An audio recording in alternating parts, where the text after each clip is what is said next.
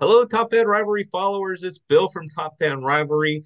It's Thursday morning. We are almost through the week. We got a new guest, somebody that's been on a live before with us, but has not been on a podcast yet with us before. So, Derek, welcome to the clubhouse. Welcome to the podcast, and good Thursday morning to you. Yes, good morning. Thank you so much for having me on. I'm excited to be here in a more official of a capacity this time. Yeah, absolutely. Last time was kind of the series recap, and it was, hey, meet Derek. Oh, by the way, the Dodgers just took care of the Cubs. Oh, but meet Derek. So, Right. so we know Derek's a Cubs fan, but tell me, Derek, how'd that start? Where does that go back? And it can't be just proximity. Tell me where that goes to. Yeah, it really started in 1998 with the home run chase. Okay. I was in seventh grade at the time when that was all going on, and I was pretty fascinated and with what was going on with McGuire and especially with Sosa. And I was already kind of a Cubs fan based on my brother, my older brothers, and my dad, and living in the northwest suburbs of Chicago. So to have that going on simultaneously and the Cubs trying to make this big push for the playoffs that they hadn't done since 1989, which, I was really young when that happened. So it was kind of an exciting time to be involved and invested in what the Cubs were doing. And that's really what got me hooked. Yeah, that home run chase was so much fun. And watching Sammy Sosa carry the American flag out, run out to right field with an American, a guy that's not from this country, waving the American flag. Does it get any better? Right? So that was I love that. Good call on the home run Yeah. chase. Good call. Good call. Okay, so we know you're a Cubs fan. We know where it starts. Tell me favorite players, current favorite player, all-time favorite player. You got tons to choose from that are Cubs, but they don't have to be Cubs. So give it to me. Yeah. I mean, as far as current favorite player, I think just from having had a chance to go down to Miami for the World Baseball Classic, Uh-huh. um, I love the Cubs and I love a lot of the players that are on the current team, but getting a chance to see like Mike Trout and Shohei Ohtani in person was kind of surreal. I'm sure there's people like yourself that live in Southern California and maybe you get over to Angel Stadium from time to time and it's not that big of a deal. But being from an interleague city, to see them on that international stage was really, really cool. So I might throw it up there for either one of those two guys just because I think that they mean a lot for the game and the future of the game. Um, as far as favorite player of all time, I mean, that'd be that'd be really difficult to maybe put a finger on in a really specific way. But if I just throw it back to maybe a Cubs of yesteryear kind of situation, just because I played when I did play baseball, it was more in the style of these kind of guys, but maybe like a um I don't know if this is a good answer for favorite player of all time, but just thinking of Cubs that I can think of is maybe like a Juan Pierre or Kenny Lofton from those '08 and '03 teams. Guys that were just scrappy and that just wanted to win. And they were kind of role players that are the kind of guys you have to have on a championship team, even though those teams didn't go on to win championships. I always love that kind of grit and blue collarness of guys that play the game in that kind of a fashion. You know, I love Juan Pierre. I love those guys that are small ball, right? I mean, because you could always find the guy that can hit the ball out of the yard, right? A la Sammy Sosa, right? But I love these small ball guys, and I'll take it. I'll take it. One Pierre, I mean, that guy was dripping wet, 109 pounds. If Yeah. you added a little bit of weight in his shoes, he was maybe 110. Same thing, Juan Pierre, Kenny Lofton, all these guys, right? So they played I the mean, game right. I like that. I'll even throw it out there, like, right, Derek's a Cubs fan. He hates St. Louis. But listen, like, even though I was vastly disappointed by the outcome of the 2011 World Series, David Freese is just one of those guys, right? Like that scrappy, he's gonna fight till the end. you Hmm? you hate to play against them, love to have them on your team. Like I like those kind of guys, and I think it's we've seen the game divulge a little bit away from like the true leadoff hitter, the true scrappy base stealer. But guys that play the game that way, that play it right, and they play it with emotion on their sleeve, I love to see that. So yeah, I remember a buddy of mine was a catcher in AAA, and he played against a guy named David Eckstein. You remember little David Eckstein? Oh yeah. Played for the Angels Cardinals. So he was telling me one time, he goes, Bill, when I caught against this guy, I looked up at him from the when he was in the batter's box. I'm like, this guy is never going to make the MLB. Now, my buddy never made the MLB. David Eckstein had a great career, and that's the type of scrappy guy. If you can put two or three of those type of guys on your team, you're going to win every time. I Yeah, mean, I mean, usually most championship teams need one or two guys of that caliber, that are just going to, not be afraid to get dirty, to take the extra base, to force the defense to react to them and to make a play. And well, you see it in a playoff run, or wins the whole thing. There's guys like that, and I just love the guys that play the game like that. yeah, I mean, we're seeing that now with the rule changes too, bigger bases, pitch clock, things like that. You're forcing more offense, although the pitchers have gotten better. I mean, look at Shane McClanahan's got 10 wins this season. He could have 22 wins by the end of the season if he doesn't get hurt and he has a decent, the Rays. But if you look at the teams that are really making it happen, and sorry to mention a couple of these teams, but the Rays, the Pirates, right, the Diamondbacks, they're all playing well because they're playing small ball. They're not looking for the 5 run home run. They're getting people on and moving them over, Yeah, which is the way to absolutely. roll. Which is the way to roll. All right. We can talk favorite players all day. Derek, I love talking to you, man. This is going to be fun. I can't wait to get out to Chicago and have a good time with you. Be catch a couple of Nathan's. I mean, not Nathan's. A couple Portillos, and we're good, right? So you can never go wrong with Yeah. Portillos. So, okay. So ballparks. Where have you been? Um, so I'll preface this by saying that, every ballpark that I've been to, aside from a couple of ballparks that are now closed, which includes the old Metrodome and old Bush Stadium, has not just been going to that ballpark, it's been going to that ballpark specifically to see the Cubs play. Okay. So that's been like my whole bucket list thing is I don't just want to go to all 30 ballparks. I want to go see the Cubs play at all 30 ballparks. So, um it'd probably be easier to tell you which stadiums we haven't been to yet. And Okay. when I say we, I mean me and my wife Jackie, who so graciously decided that allowing the baseball schedule to dictate our vacationing schedule was going to be something that was okay. I love it. Um, now that interleague has changed to, you go to these cities every other year, it Yeah. does make it when it was once every 6 years, sometimes once every 3 years. You really had to look at the schedule and kind of pinpoint, okay, these are the American League cities that we're going to make a really concerted effort to try to get to this year. um, but in terms of stadiums that we have not been to yet, surprisingly, being from the Midwest, we have not been to Kauffman Stadium in Kansas City. Wow. I'm very much looking forward to getting down there next year. The Cubs will be down there. We have not been to the new Globe Life Field in Arlington. We went Mhm. to the final season at the old stadium, Cubs and Rangers opening weekend in 2019. That was a lot of fun. We have not been to Angel Stadium in Anaheim, and I know the Cubs were just there, but my wife and I, we have a 5 month old, so and we were just in California like a month ago for a wedding up in Mariposa. So going 2 trips to California in a month with a 5 month old just wasn't going to happen. Um, and we have not been to the Trop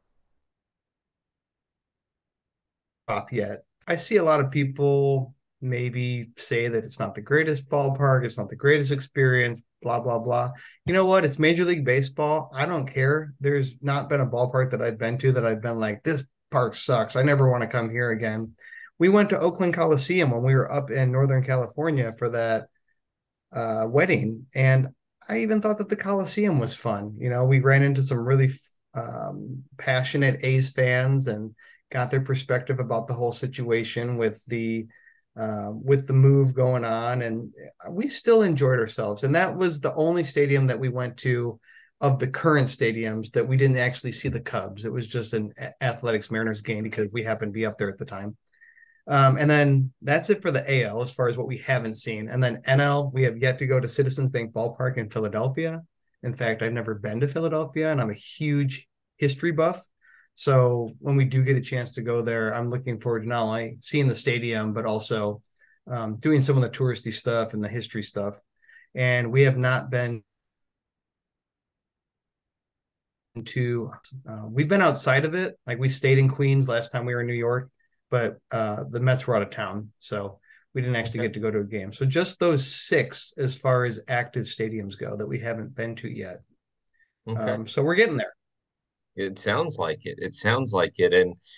And I'm glad that you enjoyed yourself at the Coliseum. My experience at the Coliseum was a Yankees A's game. I was there on business and years ago. And having Dodger Stadium so close and having Anaheim Stadium, my office is on the same street that Anaheim Stadium's on.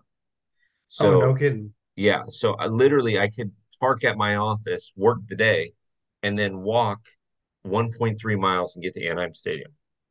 Oh, that's incredible. Yeah, I mean it's fantastic. Now do that for a day game or a twilight game. Don't do it at nighttime because walking back is going to get unique. So and Uber and Lyft aren't the sharpest tools in the shed when they're trying to get out of that stadium. So whatever. Um, but that all being said, I'm glad that you enjoyed that one. I have been to the Trop. It's very unique. It's different than. So I'm going to go by the Astrodome in a week and a half when I'm in Atlanta, when I'm in Houston. But it's very unique because it's white on white. So the background, if you look at the old Astrodome, it's got the black background with the lights. This is white on white. And Yeah. so you'll watch outfielders lose the ball. Oh, and yeah. and you feel very, I mean, I've been in domes before, but you feel very constricted. I mean, even Rays fans will tell you, "Hey, this isn't awesome." So it um, much different than if you go to like a Chase Field where you don't feel like you're in a dome when the roof is closed, right? Right. So it's unique. Yeah. When you go there, I I I think can't wait to hear your perspective. yeah, I think Tropicana is also very unique in the fact that not only is it a dome, but it was a dome that was built really without a tenant when it was Yeah, built at the time. I think it was built in 88 or 89, somewhere around the same, near the same time. Actually have a tenant. They were just trying to draw a team there. So it's kind of this weird building that was built to host somebody, but not with a specific purpose. I mean, if I recall, the Tampa Bay Lightning even started there or played a little bit of their tenure in that building as well. So just kind of a weird, non-specific building that's been used as a sports venue. It's probably outdated. It probably isn't perfect for any specific sport, but it's there. And so because it's there, I'm curious to check it out before they build a new one or move the team, which I sincerely hope they don't move the team, but um, we'll see so how it the shakes out. the residents that I've talked to, the Rays fans that I've talked to on this podcast, are hoping to move the team because like Kauffman Stadium. So Kauffman Stadium, their last season is next season. So you got to get down there this next season because they're building a new stadium. And Kauffman is out of town. Tampa, or the Trop is not in Tampa Bay. It's not even in Tampa Bay proper. So you're 35 minutes or so outside of Tampa, if I can remember correctly. And Rays fans are like, hey, we got plenty of land in Tampa. Let's build here. And so there's some talk about moving the team because of that. But it's not an easy venue to get to. Now, I haven't been there in 10 years, but it's not an easy venue to get to. And if you're thinking you're in Tampa Bay, you're not. I mean, it just is what it is. Yeah, so I should have specified when I said move the team. I meant I hope they don't move them to another city in terms of like a Nashville or a Portland or a Montreal or whatever any of these other, projected cities might be. I'm not opposed to a Nashville or a Portland getting a team. I just don't necessarily want to relocate an existing team outside of its, market. I'll be honest with you, I'm hoping that Nashville doesn't get a team for the next 10 years because the way that the MLB works with expansion teams, who's from Nashville that I would care about? Are you talking about like a player or a Mookie person? Betts. Oh, Who would want to probably finish out his career in his hometown? So Nashville can get a team. Let's just wait about that, 10 or that, 12 years, okay? that Let's let this guy finish his career as a Dodger, and then we'll talk. We'll go from there. We'll go I from see where there. that perspective's coming from. Okay, I get it Yeah, now. listen, I'm going to be a homer here because we can, right? Who cares? All That's right. fair.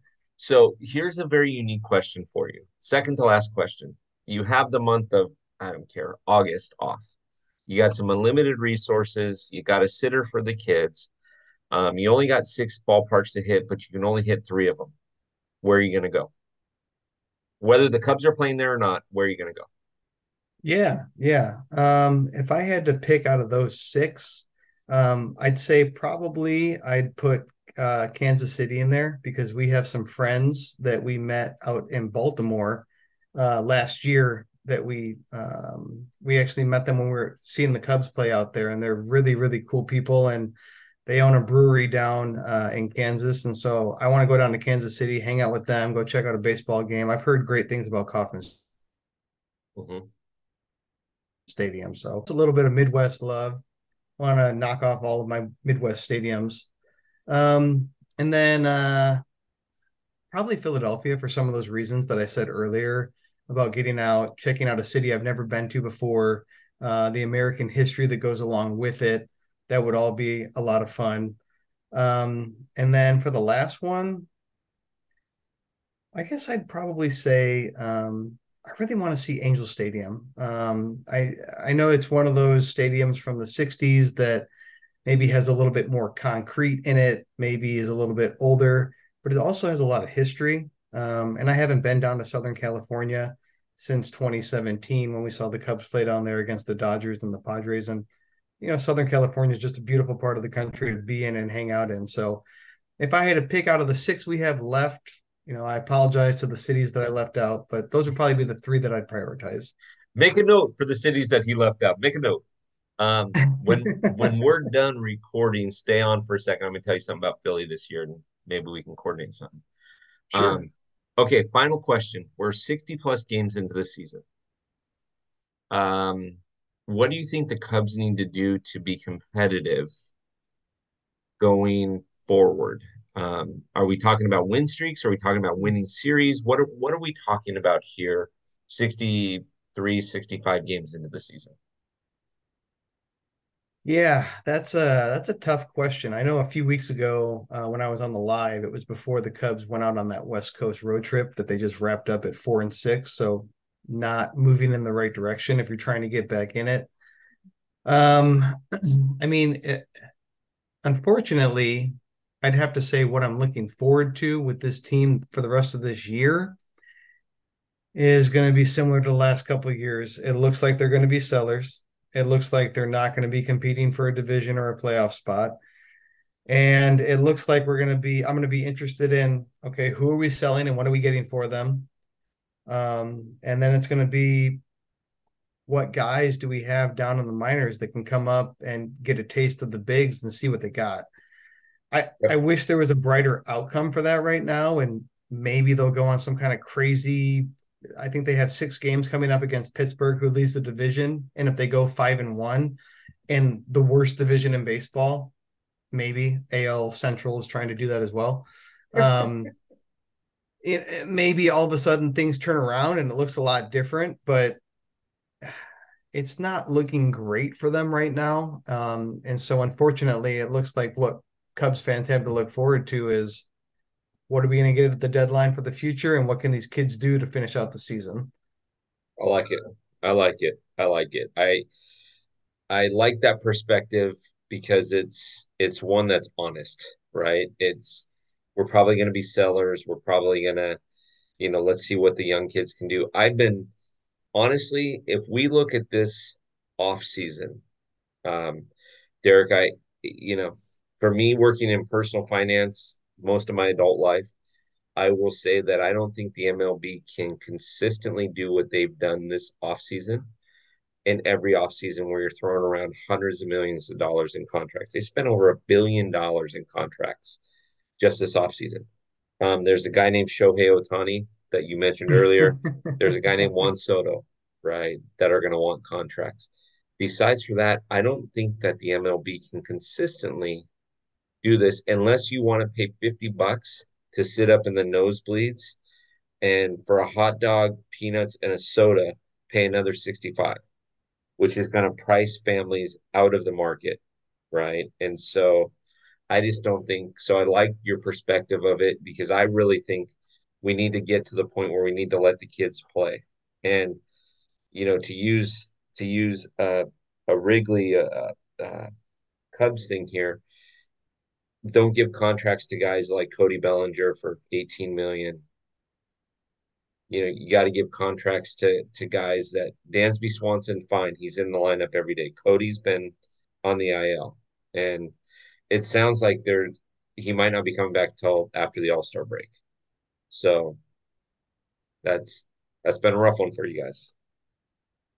Yeah, yeah. And being a Cubs fan, you hit the nail on the head. It's one of the most expensive experiences in all of Major League Baseball. I think it's right up there with, Boston and New York. And um, the problem is that the Cubs haven't fielded a very competitive team for several seasons now. They're still, and when I say they, I'm referring to like ownership and front office and all that kind of stuff, kind of milking this championship, which all of a sudden you look back and you're like, oh my goodness, that was 7 years ago. Like that was not recently. It feels recently compared to 108 years, but it's not like that happened yesterday. So it's frustrating, and I'm actually kind of thankful living in the northern suburbs of Chicago that we're pretty close to Milwaukee, and I'm on their email list. I get all of their promotions, and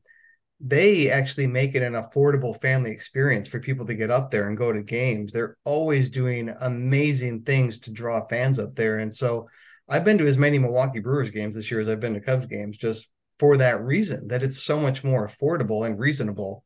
Um, it'd be different if the Cubs were in first place and kicking the crap out of everybody, but that's not the case. And you still have one of the most expensive experiences in all of Major League Baseball. It's just something about that doesn't quite align and feel right. And that's why sometimes we go to Milwaukee, or we go to Beloit and we watch the Sky Carp, and we watch, single A baseball, or we go to watch College Summer League, Rockford Rivets and Kenosha Kingfish in the Northwest, in the Northwoods League. Like there's other options if you want to explore baseball at a more reasonable cost level.